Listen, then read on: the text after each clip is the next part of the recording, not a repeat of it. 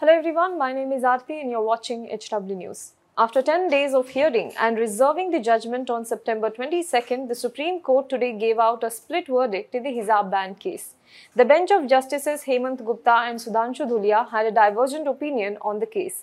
While Justice Hemant Gupta upheld the ban on hijab, Justice Sudhanshu Dhulia set aside the Karnataka High Court order upholding the hijab ban. The matter has now been placed before the Chief Justice of India. He will decide whether it should go to a 3-judge constitution bench or not. What exactly has to be done in the matter, the Chief Justice of India will decide on it. So let us talk about what both the judges today said while pronouncing the verdict. But before that, if you're watching this video on YouTube, please make sure you subscribe to our channel, you like this video and you comment below it, and press the bell icon so that you never miss any video update from our side. If you are watching this on Facebook, then please follow our page. Now you can also access our article, videos and live TV on our app.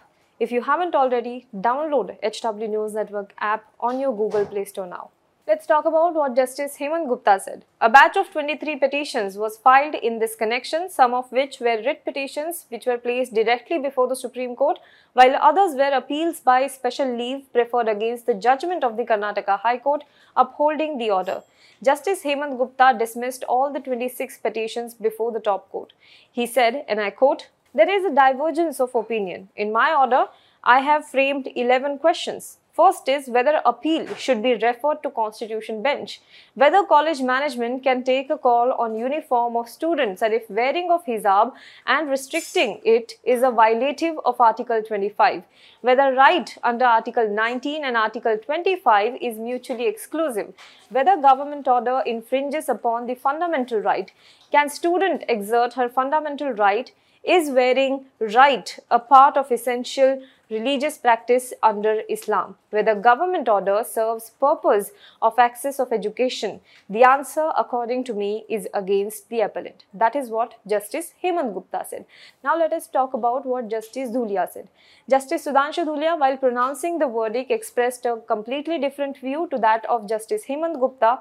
He predicated his decision on the primacy of choice. He said that the legality of the order had to be tested on the touchstone of Articles 19(1)(a) and 25(1). He also noted that the High Court had erred by examining the essentiality of wearing the hijab. He said that the doctrine of essential religious practice did not have to be invoked in this particular case.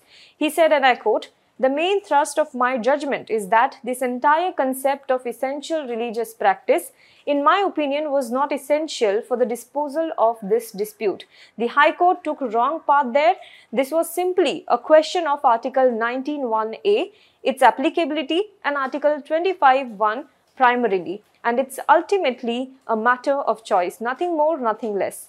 He explained that the factor that weighed heavily with him while reaching this conclusion was the importance of the education of a girl child and the many difficulties faced by her, especially in rural and semi-urban areas. He acknowledged that girls had to carry the burden of unpaid care and domestic work alongside their education. Justice Dhulia wondered whether the life of a girl child would be better by imposing an additional restriction on her. He said, and I quote, "But the thing that was most important in my mind while deciding this case was the education of a girl child.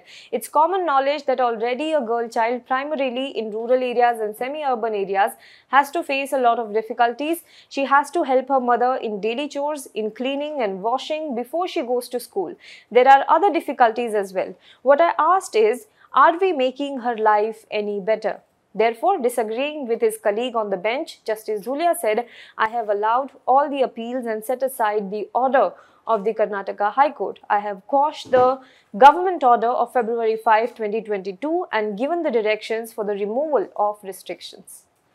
So well, that is what Justice Dhulia said. That means that the matter of hijab ban remains undecided. In the case of split verdicts such as this, the current hijab ban upheld by the Karnataka High Court will continue, and what will happen next in the matter, the Chief Justice of India will make a decision.